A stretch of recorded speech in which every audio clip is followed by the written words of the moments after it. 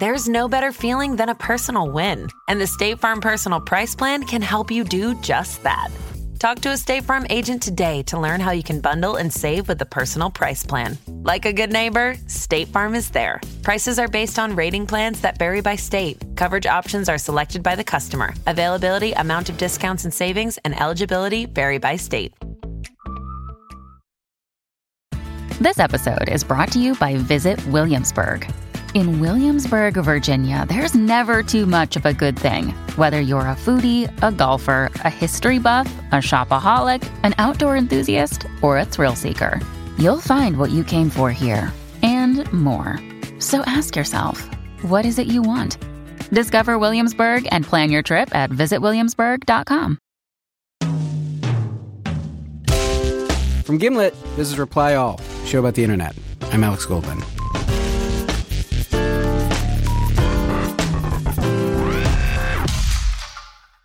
This week, we've got an amazing story from our producer, Shruti Pinmaneni. Hey, guys. Hey, Shruti. I don't want to oversell it, but... I would like for you to oversell it. Oh, done. This is a story of the internet destroying someone's life completely.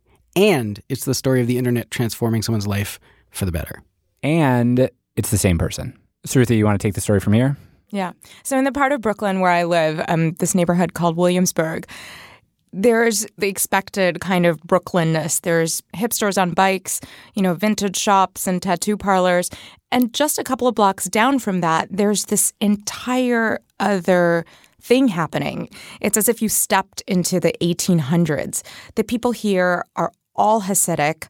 They're Orthodox Jews, and they all dress in this particular way. So the men are wearing long black coats and hats, and they have these two long side locks that fall just above the ear. The women are wearing wigs or headscarves, and everybody is speaking in Yiddish. I used to live near Williamsburg, and at night, like late at night, I would go running, and I would run through the neighborhood, I guess, when services were happening. And I felt like I was a ghost from the future, and I was just like passing through. Nobody reacted to me like I didn't exist. Yeah, and that's the kind of community I'm talking about here. And the story is about this man. Because I'm not an early morning person. Drink lots of coffee quickly. Shulam Dean.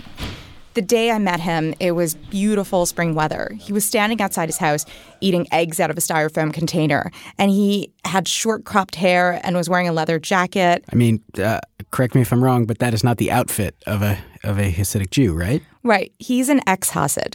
But he comes from an ultra-Orthodox community that's even more Orthodox than the one where I live in Brooklyn. It's called New Square, and it's 30 miles north of New York City. He says the New Square Hasidim actually see Brooklyn Hasidim as too cosmopolitan. They see New York City city buses. They engage with the surrounding culture to a much larger degree. The Hasidim in New Square they're just completely separate. There's something very almost storybook-like about the place. Shulam told me it was literally built to recreate a shtetl from the old world. The guy who founded it, Rabbi Yaakov Yosef Twersky, wanted it to be a complete oasis, away from the decadence or temptation of the outside world. The yarmulkes here were bigger. Men and women walked on different sides of the street. The houses looked like cottages, and everyone here was Hasidic. Shulam loved it. I was very attached to my religious studies. I would study for hours and hours. I would never miss a tish. A tish is a religious feast.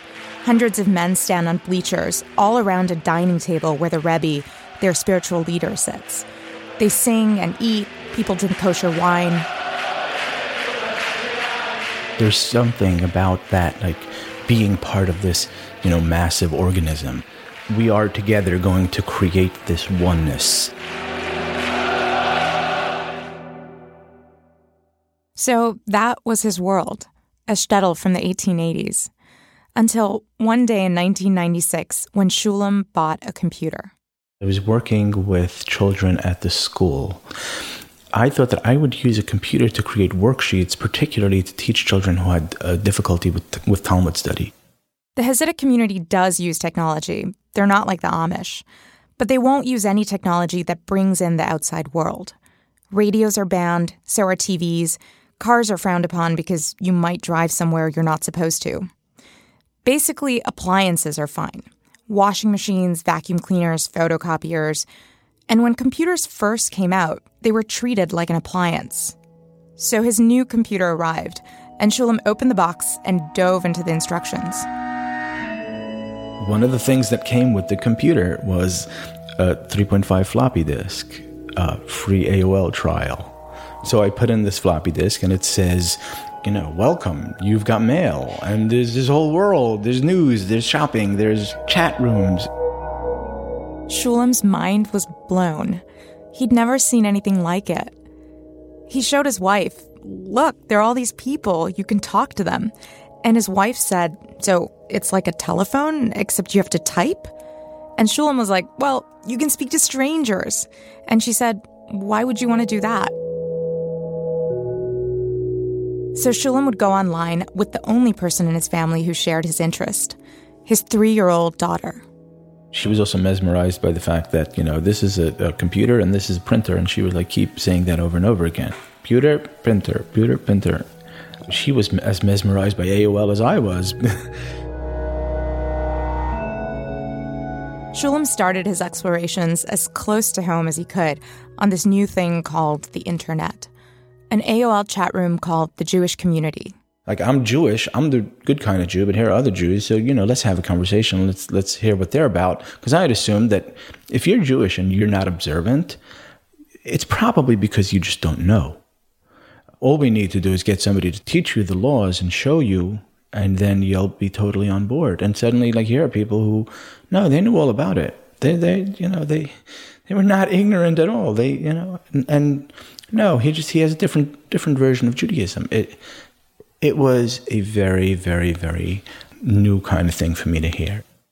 Shulam discovered he liked hearing new kinds of things, and he wanted to hear more of them, which meant he got into his car and drove it to a place he was never supposed to go, the one place that contained everything the people of New Square were trying to keep out. I drove to the public library in Spring Valley, and I just sat there in the children's section, next to a little kid, paging furiously through the Bernstein Bears. I was reading about, whatever the encyclopedia offered. And I, was paging around and then realized, it's alphabetical. So I went for the J book. In the J book, there's Jews and there's Judaism. And I went for the I book to see what they say about Israel. I was like, wow, there's so much information about Jews. Look at how the Goyim, they know about Jews too. It was very fascinating to me to see how the writers of a secular encyclopedia perceive Jews and the Jewish religion.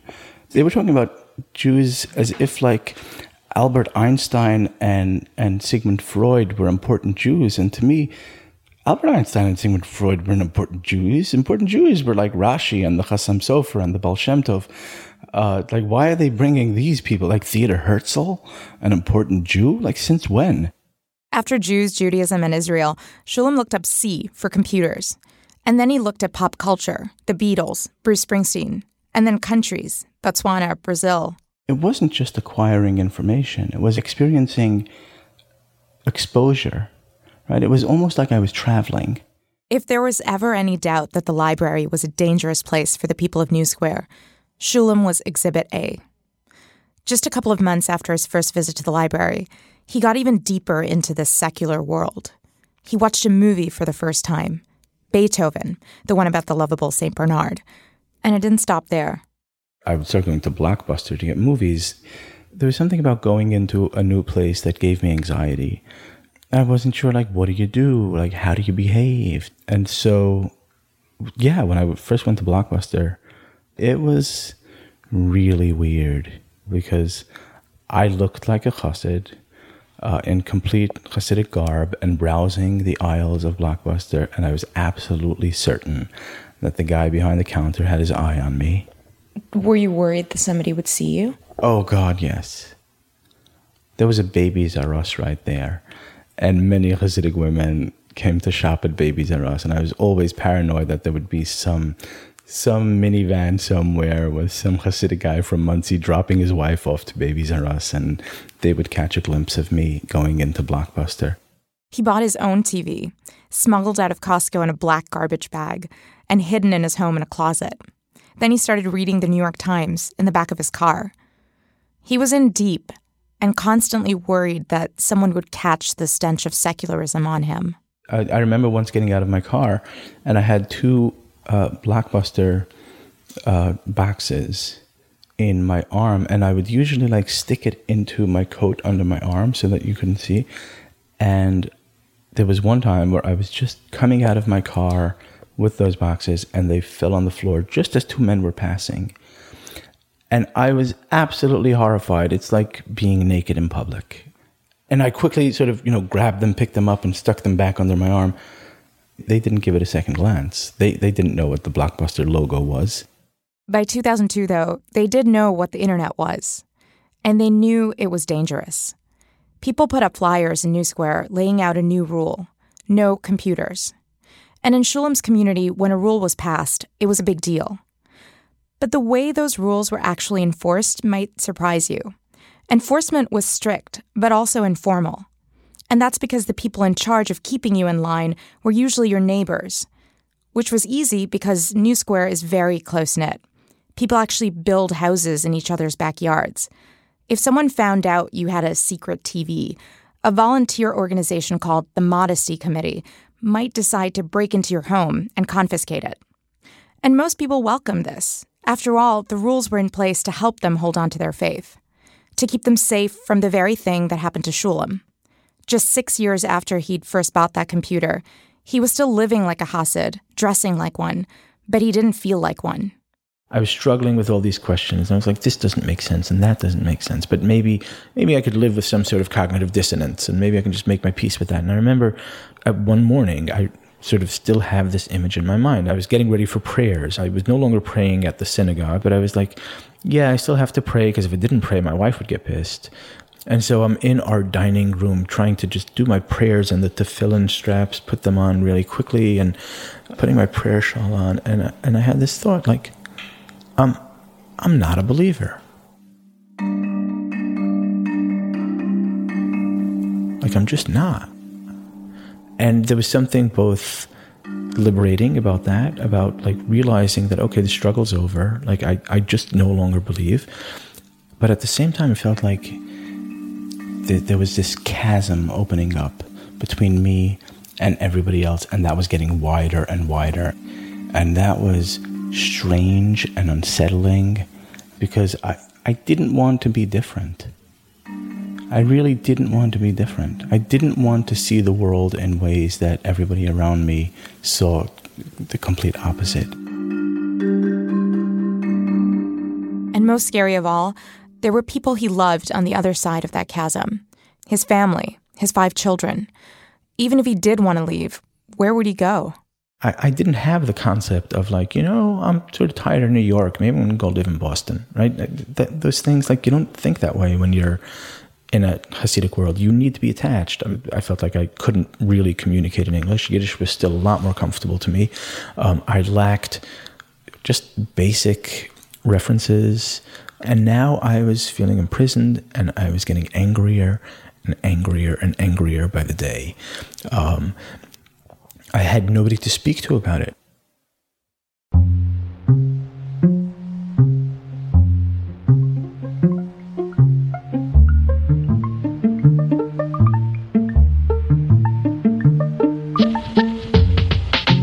After the break, Shulam finds people to talk to. Lots of people, actually. And the 21st century and the 19th century finally collide.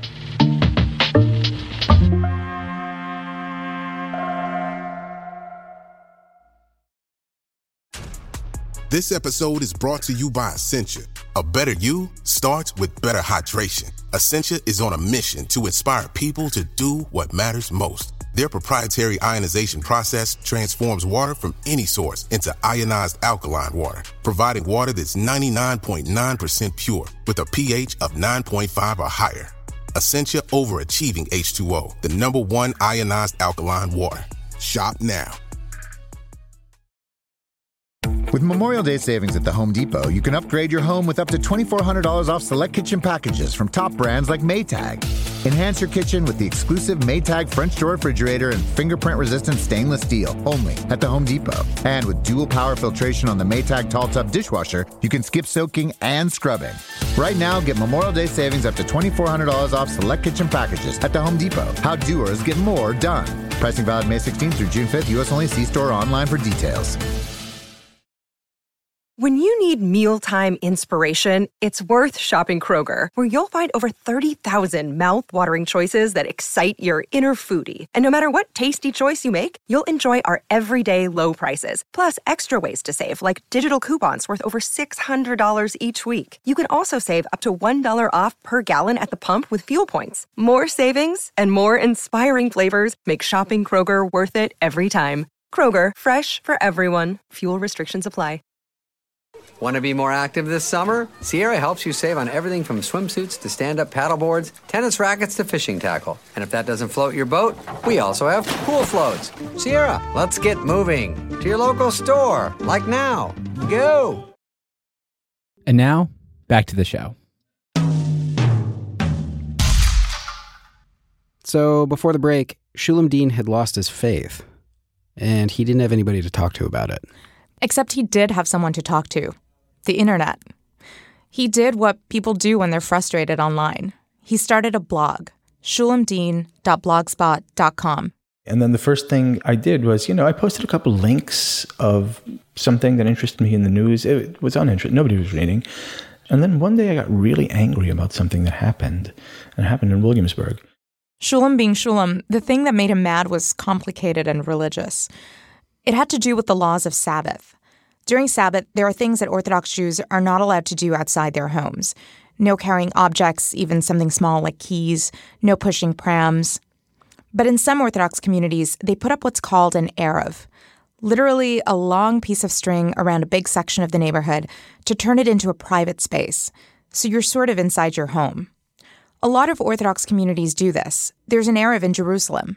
But the eruv can be controversial too. Some Orthodox communities think it's cheating. So this group decided that they were going to put up an eruv around Williamsburg so that people can carry. And then this other group decided that they can't. And there were these, weekly scuffles. And people were just beating each other up and spitting at each other. People would be yelling at women who were pushing baby strollers. And then one Saturday, there was some intense fighting. People got arrested, and the New York Times wrote about it. And I was really, really, really angry. Like, you think you shouldn't have an eruv, so don't use it. And so I wrote about it, and I just said, what the fuck is going on? Why is our society so dysfunctional and so messed up? The blog got a lot of attention from the outside world. Newspapers wrote about it, so to protect himself, Shulam changed the blog's title to a pseudonym, Hasidic Rebel. But even if people in his community didn't know that he was blogging, they started to notice that there was something off about him. Like one day he was riding the Hasidic bus, openly reading a scandalous book. What's the book? The book is called One People, Two Worlds. An Orthodox rabbi and a Reform rabbi discuss the issues that divide them. The man next to him, someone he knew, asked about the book. And so his first question was, this is interesting for you, this? I was like, yeah, I'm kind of curious to see, it's fascinating discussion back and forth. He's not letting it go. And he keeps saying, but how can you read this? But it's heresy. He starts screaming at me, Kfira, heresy, this is apicorsis. And he was now red in the face. And then he sort of lunged at me and tried to grab the book out of my hand. And we sort of had a tug of war, back, and I was pushing him and he's pushing me. I just elbowed him in the chest and got the book back and grabbed my briefcase and then just went to the back of the bus. Shulam's behavior continued to deteriorate.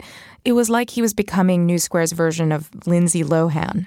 He stopped attending synagogue, and during prayers, he would hang out in an empty classroom where a couple other young Hasidic men, also doubters, started to turn up.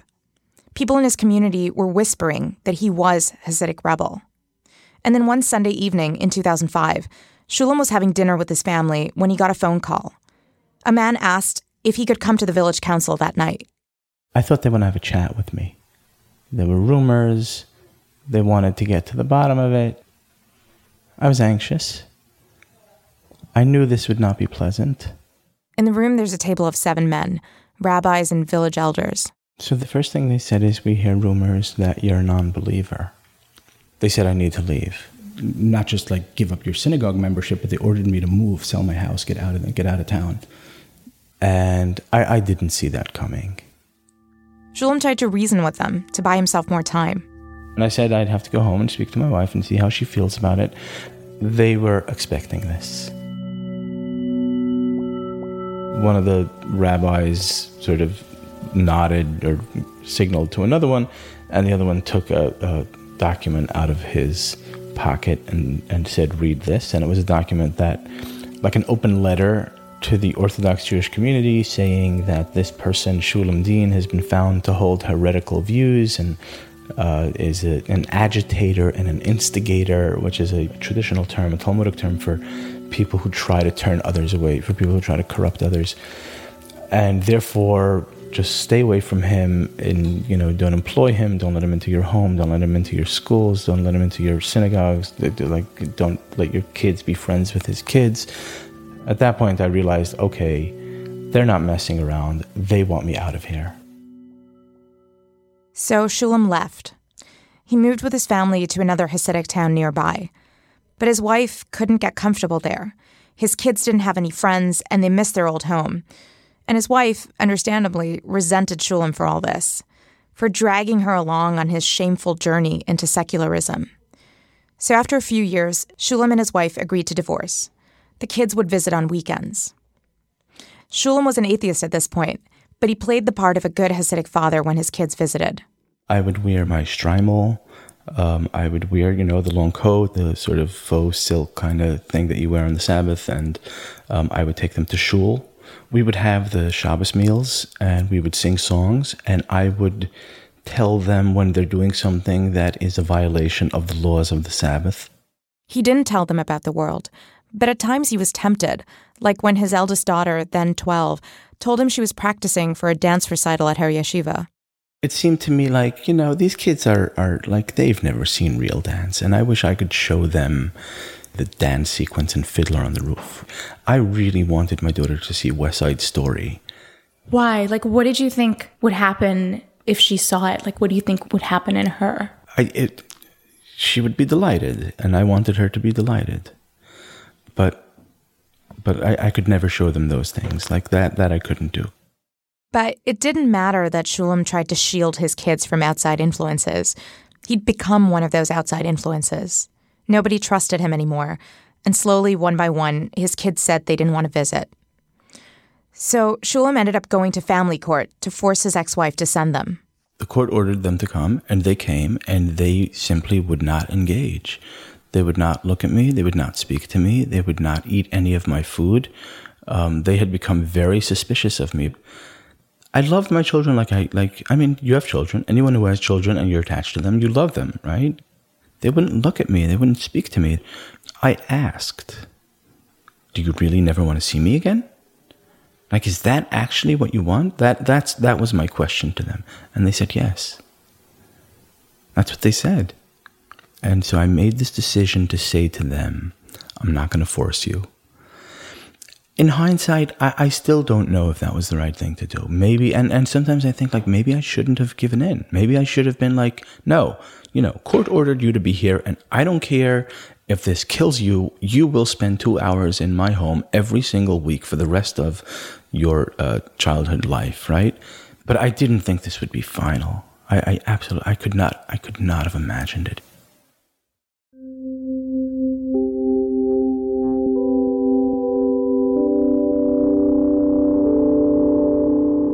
When I met Shulam last month, it had been 7 years since he's seen his kids.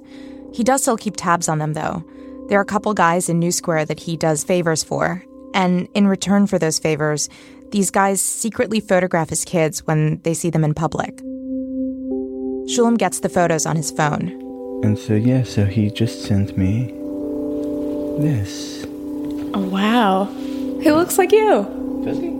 He does. Pictures of one son at the grocery store, almost ready for his bar mitzvah. Pictures of his other son, his youngest, biking down the street. And of his eldest daughter, the one that sat in his lap when he surfed AOL chat rooms. he watched her getting married.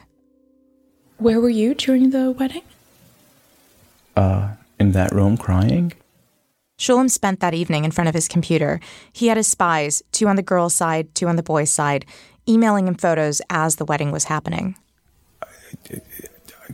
I don't know how to describe that feeling of getting those first photos of like, oh my God, this is actually her getting married. Like, I hadn't seen her.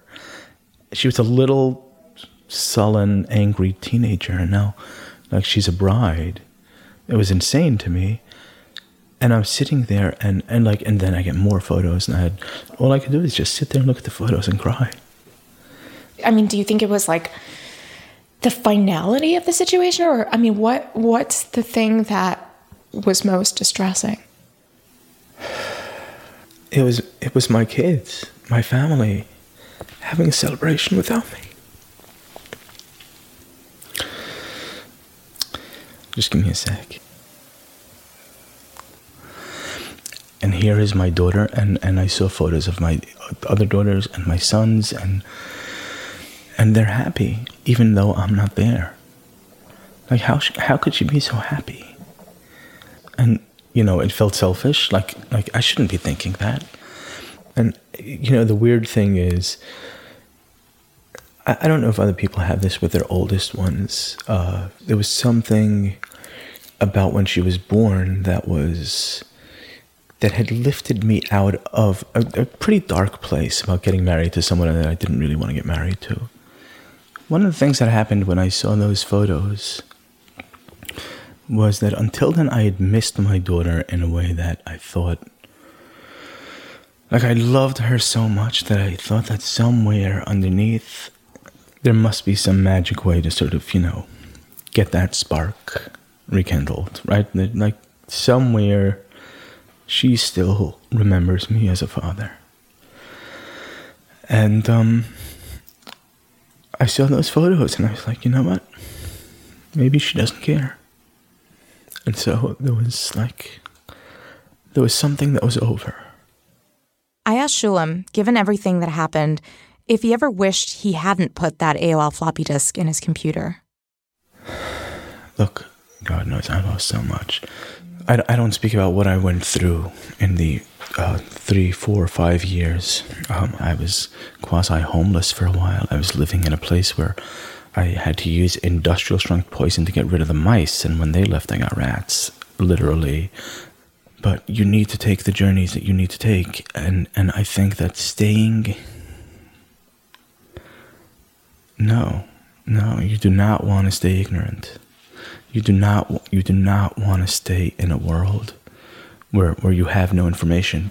But, like, if you knew today that you would never get your children back, that there will never be a point in time for the rest of your life that one of them would call you or reach out to you, would you still feel that way?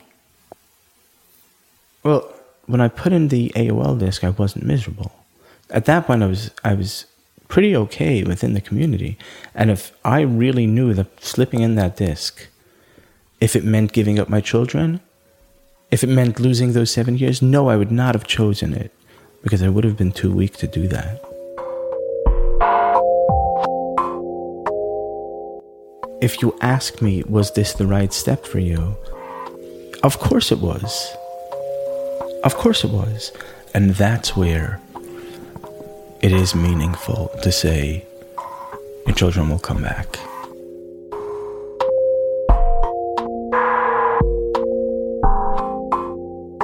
Shulam and his kids are now firmly on opposite sides of the chasm. They're both trapped there by the things they now believe. Shulam can't go back to believing what he used to, so instead, he's traded one kind of faith for another. He now has to believe that one day, his kids, some of them anyway, will join him on his side.